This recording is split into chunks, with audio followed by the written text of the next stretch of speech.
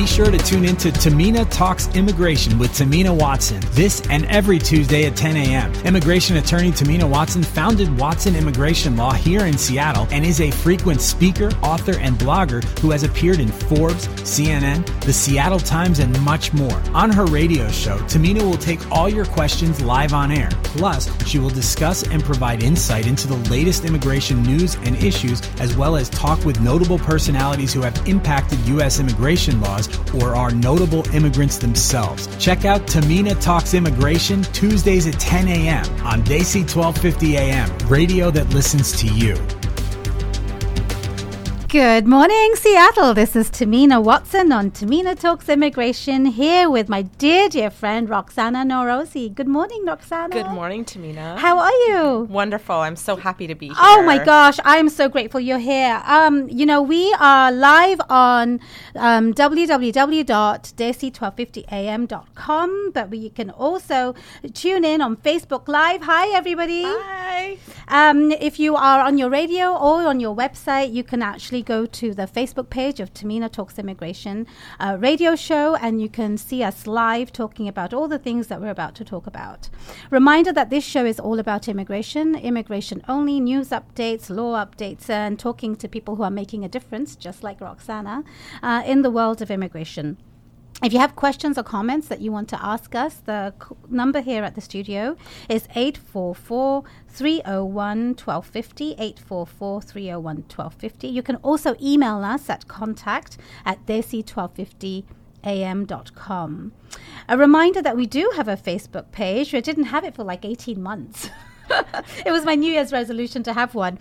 But we are up to about 10,000 likes, and we have a global audience at this point, which is fantastic. And if you don't know about the page, please go and like it, because you can now ask questions and know what the show is going to be about in the following weeks, find previous shows and so forth. So it's very interactive.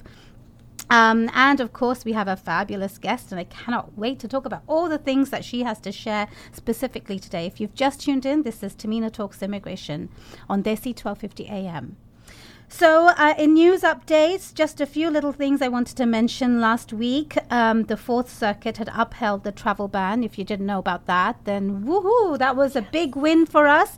The case actually might go to the Supreme Court, so keep an eye on that. And I do have to say that I was very proud to be a signatory to one of the declarations, part of the airport lawyer stuff that we had done. Signed on to a declaration. So watch out for more to come on that. But on that note, it's also important to know that last Friday, the Department of State had lifted the admission numbers on refugees. Did you know that? It was very secretly done, or quietly done, rather. But now people who are dealing with refugees will see more people coming into the U.S., which is fantastic. And I do want to remind you of a show that we had in the past with our guest, Elena Kravchik, who was a refugee when she arrived here. And I think that interview was so compelling because it tells you why refugees are fleeing their countries and the desperation and the desperate situations that they are in. So it is welcome that the Department of State has actually lifted the numbers of refugees coming in. And lastly, I want to mention that last week also there was news that the NAFTA treaty is going to be renegotiated, and that process has begun already. And the reason that it's important for immigration reasons is because that there is a particular visa called the TN visa, and the TN visa is dependent on the NAFTA agreement. The NAFTA agreement is between America, Canada and Mexico, and it allows not free completely, but easier movement between skilled workers to come to the US, and that might disappear or be restricted, who knows. So it's something to keep an eye on. So if you've just tuned in, this is Tamina Talks Immigration. Thank you so much for joining us today. Please tell your friends and family, because this is a very important show to listen to this morning, particularly if you have little children who are in our school systems. So before I talk to our wonderful guest, Roxana, I want to talk a little bit about her so you know who she is. Roxana Norozi has over 12 years of experience experience in advocacy and social justice work with immigrant and refugee populations. Currently, she is the Director of Education and Integration Policy for One America, Washington State's largest immigrant rights organization, where she focuses on closing the opportunity gap through local and state policies and programs that support integration of immigrant children and families. In addition to her role at One America, she is also a clinical faculty member of the University of Washington's Masters of Public Health program. Roxana is the board president of the Seattle Globalist, a local news media platform, serves as vice president of the Children's Alliance Board of Directors, and is an appointee to the City of Seattle's Immigrant and Refugee Commission. In 2010, after earning her master's in social work at the University of Washington, Roxana was awarded the Bonderman Fellowship, which allowed her to travel to 20 countries, exploring and reporting on post-conflict regions, migration trends, and identity. Roxana is fluent in Farsi, and her experience as a first-generation American informs her passion and a commitment to education, equity, and immigrant justice. Whew, that's so much. Wow, what an honor to have you here, Roxana. Thank you so much. Goodness, your background says it all about why you are doing this, but I have so many questions for you. And, this is the second time you've been on our show, so thank you so much. Last time you were here, you were talking about brain waste and the report that had just come on. So listeners and viewers, if you want to know more about brain waste, go and find our previous show that you can find on SoundCloud at the Tamina Watson profile, and listen to that show about brain waste. But the work that we're going to talk about today is really a continuation of that. And so you have worked so hard on so many immigrant rights issues. And the latest one was to help pass a dual language bill right here in Washington State. Yes. Tell us what that was and why that you feel so passionate about that. Well, thank you, Tamina. First of all, I'm so excited to be here and to be talking to the listeners about this important piece of legislation. And, this is so related to immigrant rights because when we talk about immigration, we not only need laws and policies that support immigrants in coming to the U.S. and having successful lives, but also in integrating in a way that is not only about becoming American, but how they can keep parts of their identity and their culture. And this is really what this bill is about. And I'm so glad you asked me why personally this issue is why I'm so passionate about this issue, because it really is from my personal experience. My parents, as you said, are immigrants to this country from Iran. And when I entered kindergarten, I spoke two languages. I spoke Farsi, which I learned at home, and then I had also learned English in my early years before I went to kindergarten. But at that point, this was, 30 years ago now, the school system really and teachers didn't really understand the benefits of being bilingual, and the mentality was if you don't speak English, you're behind. So all of the focus became on speaking English, getting caught up, and there was no support in cultivating my home language. And I saw that not only happen to myself, but so many other immigrant children who came into the school system feeling so proud of who they were and their identity, and then seeing that kind of slowly start to dwindle as they went throughout their school education. So now, fast forward 30 years, we know a lot more about the brain research. There actually is very compelling research coming out of the University of Washington that shows the many benefits of speaking one language or more than one language, as well as what folks may not understand, what it may not be intuitive is that when you learn a strong basis of your heritage or your home language, it actually becomes easier to learn English or another language. And so this bill is focused all on expanding the concept of classrooms where kids are simultaneously learning two languages at once, English and a target language like Spanish, Somali, Punjabi, any language, Russian, Arabic, any language where you're learning two languages at once in a classroom, and students are both speaking the target language as well as are monolingual English speakers. Their first language is English, and it's all about the cross-learning. They not only learn the language, but they're actually learning academic content in the target language. So they're learning science and math in Spanish oftentimes. And the goal is really that these students become fully bilingual and biliterate by the time they leave the program. So it's very exciting and innovative. A lot of schools around the country are moving in this direction, and this bill helps propel us in that direction as well. That's fantastic. Yeah, as you're talking, it reminds me that there are a lot of schools that are immersion schools, like they're immersed in a particular language. What this bill is doing is allowing that sort of thing to happen in the public school. Yes. So I have a lot of questions for you. Why is this bill actually necessary? That's a great question, Tamina. And actually, we got this question from a lot of legislators as we were working on the bill and advocating for it to pass. The reason it's necessary is because to get these programs up and running, there are a lot of startup costs. So generally, when we get to the phase of these programs being implemented, they do cost more. But if we have a fully funded education system, these classrooms should be able to be sustained based on public education dollars, basic education dollars. But getting these programs up and running costs a lot of additional funds. There's a lot of shifts that have to happen in the school. There's particular training and recruitment of bilingual teachers. Oftentimes, if schools are running a dual language program that does not already have a curriculum, they have to build the curriculum. They have to build enrollment processes, outreach to families to select to enroll in the program. So these are all things that cost schools and districts a lot of money. And so this bill provides some additional startup costs to schools who have the will and the passion to want to get these programs up and running, and gives them some additional funding for the first 2 years to get them established. Fantastic. So who will it apply to? So any school district in the state is eligible to apply. There are some qualifications because this bill is focused on the needs of students who are learning English and who are oftentimes, not always, but oftentimes children of immigrant and refugees. The districts do have to be able to articulate in their application how the dual language programs would meet the needs of these communities and children.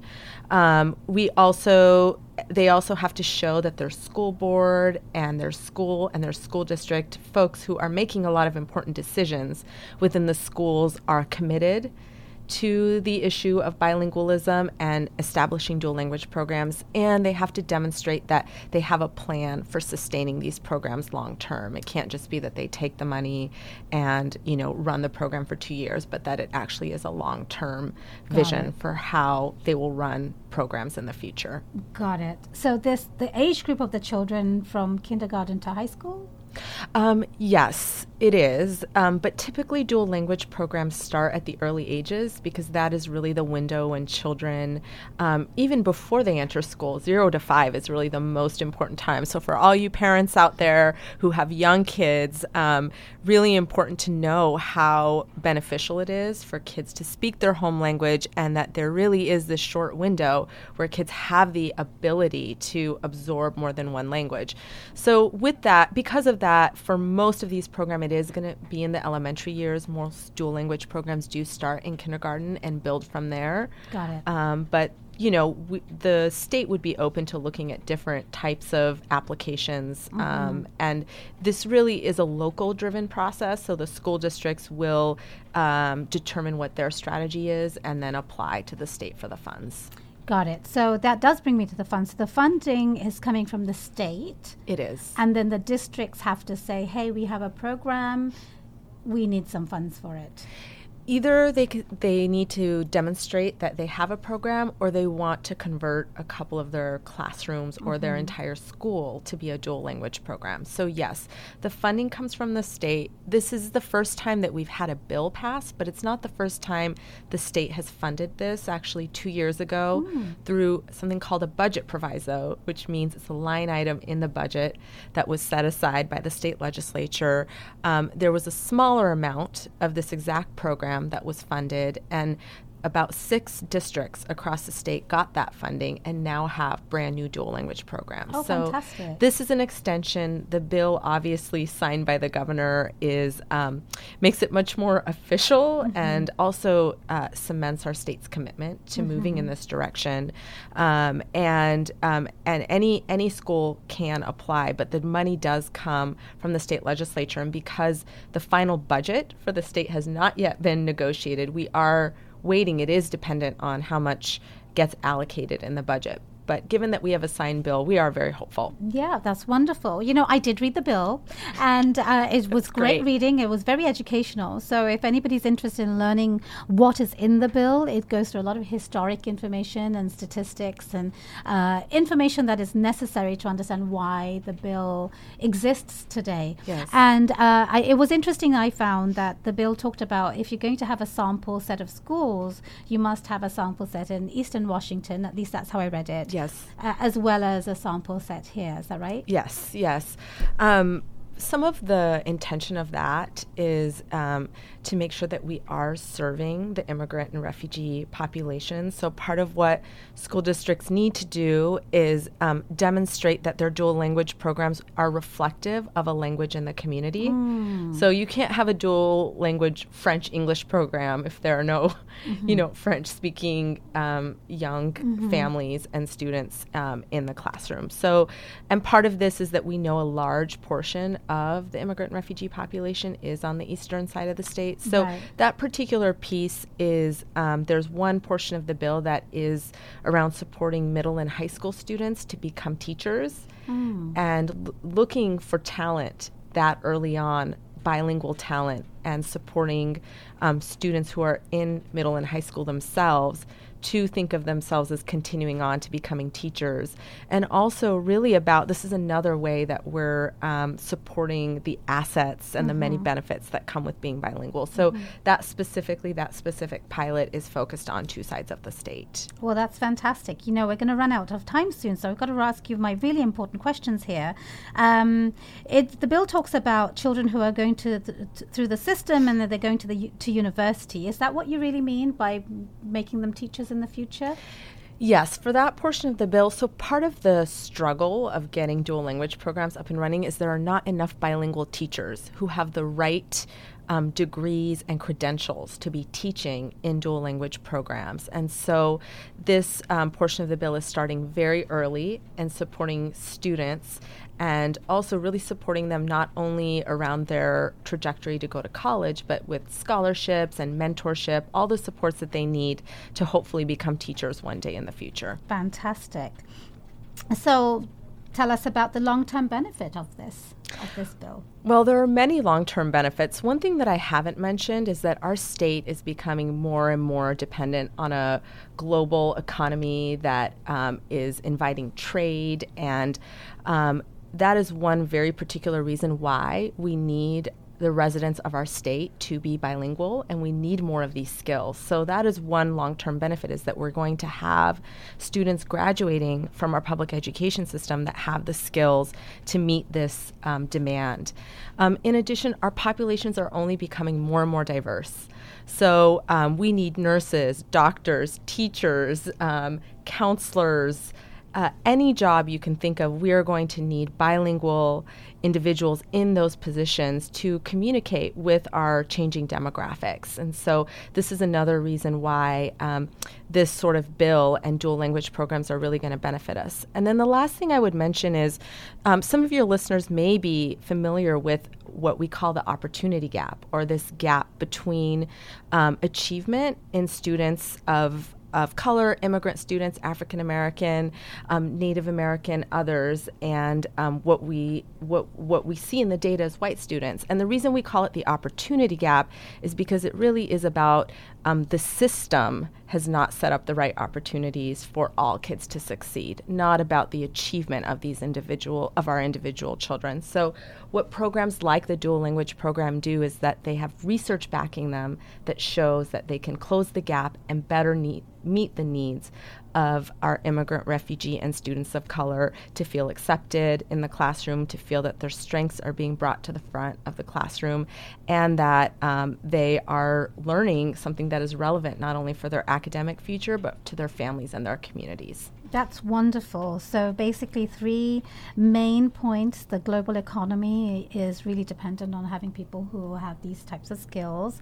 Our own community is growing in its diverse population. And 3, it's closing the opportunity gap. So that's wonderful. And 20 years later, this bill, and this will be your legacy. You know, you've worked so hard for it. Thank you. You know, what will you advise parents and teachers and the community about this bill? And what would you tell them?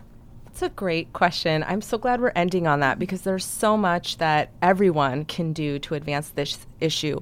The first thing I would say is, number 1, learn about the research. We actually have a campaign called the Home Language Campaign that very quickly tells families about the many benefits of speaking their home language. This all starts at home. So starting from a very young age, teaching, if you have a language skill, teaching that to your child. If you don't, seeking out places where your children can learn another language very young, learning about the brain science. So if you go to our website at weareoneamerica.org, you can find very helpful information about our Speak Your Language campaign.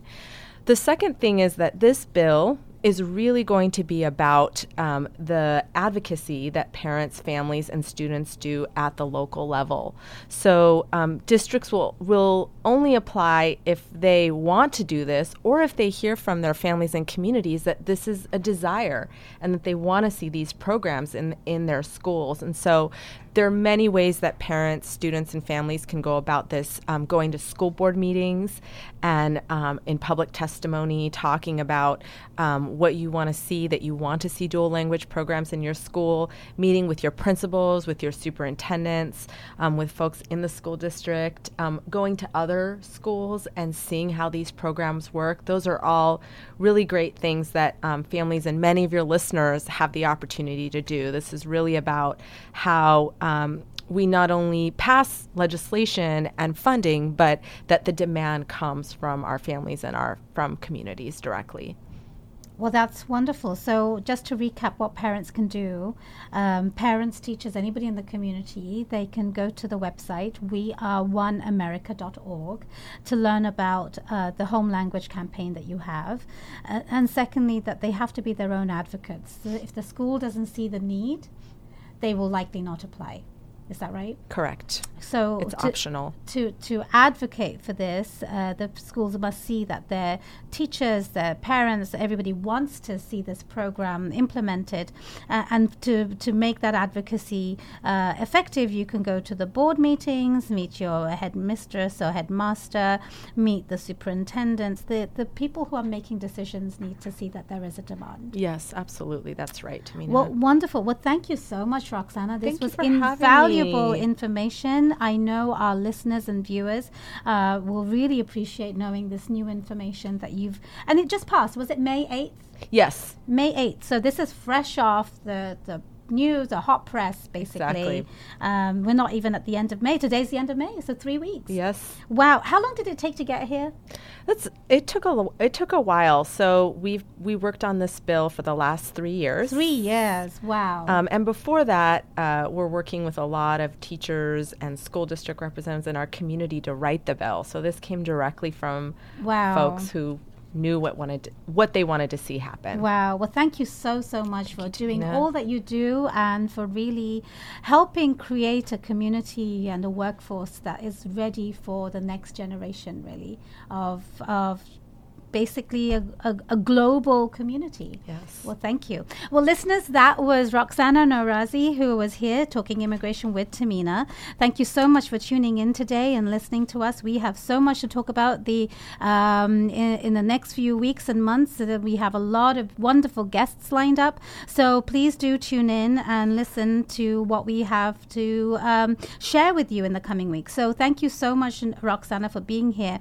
If you have questions or comments, you can always call the number here at the studio to get a hold of me at 844-301-1250. You can always email me at contact@desi1250am.com. But of course, when it's not 10 o'clock on a Tuesday morning, you can email me at info@watsonimmigrationlaw.com. And if you have any needs, questions, anything at all, we would love to hear from you. info@watsonimmigrationlaw.com. Thank you so much for being here today, and we will be here bright and early Tuesday next week on Tamina Talks Immigration. Bye-bye.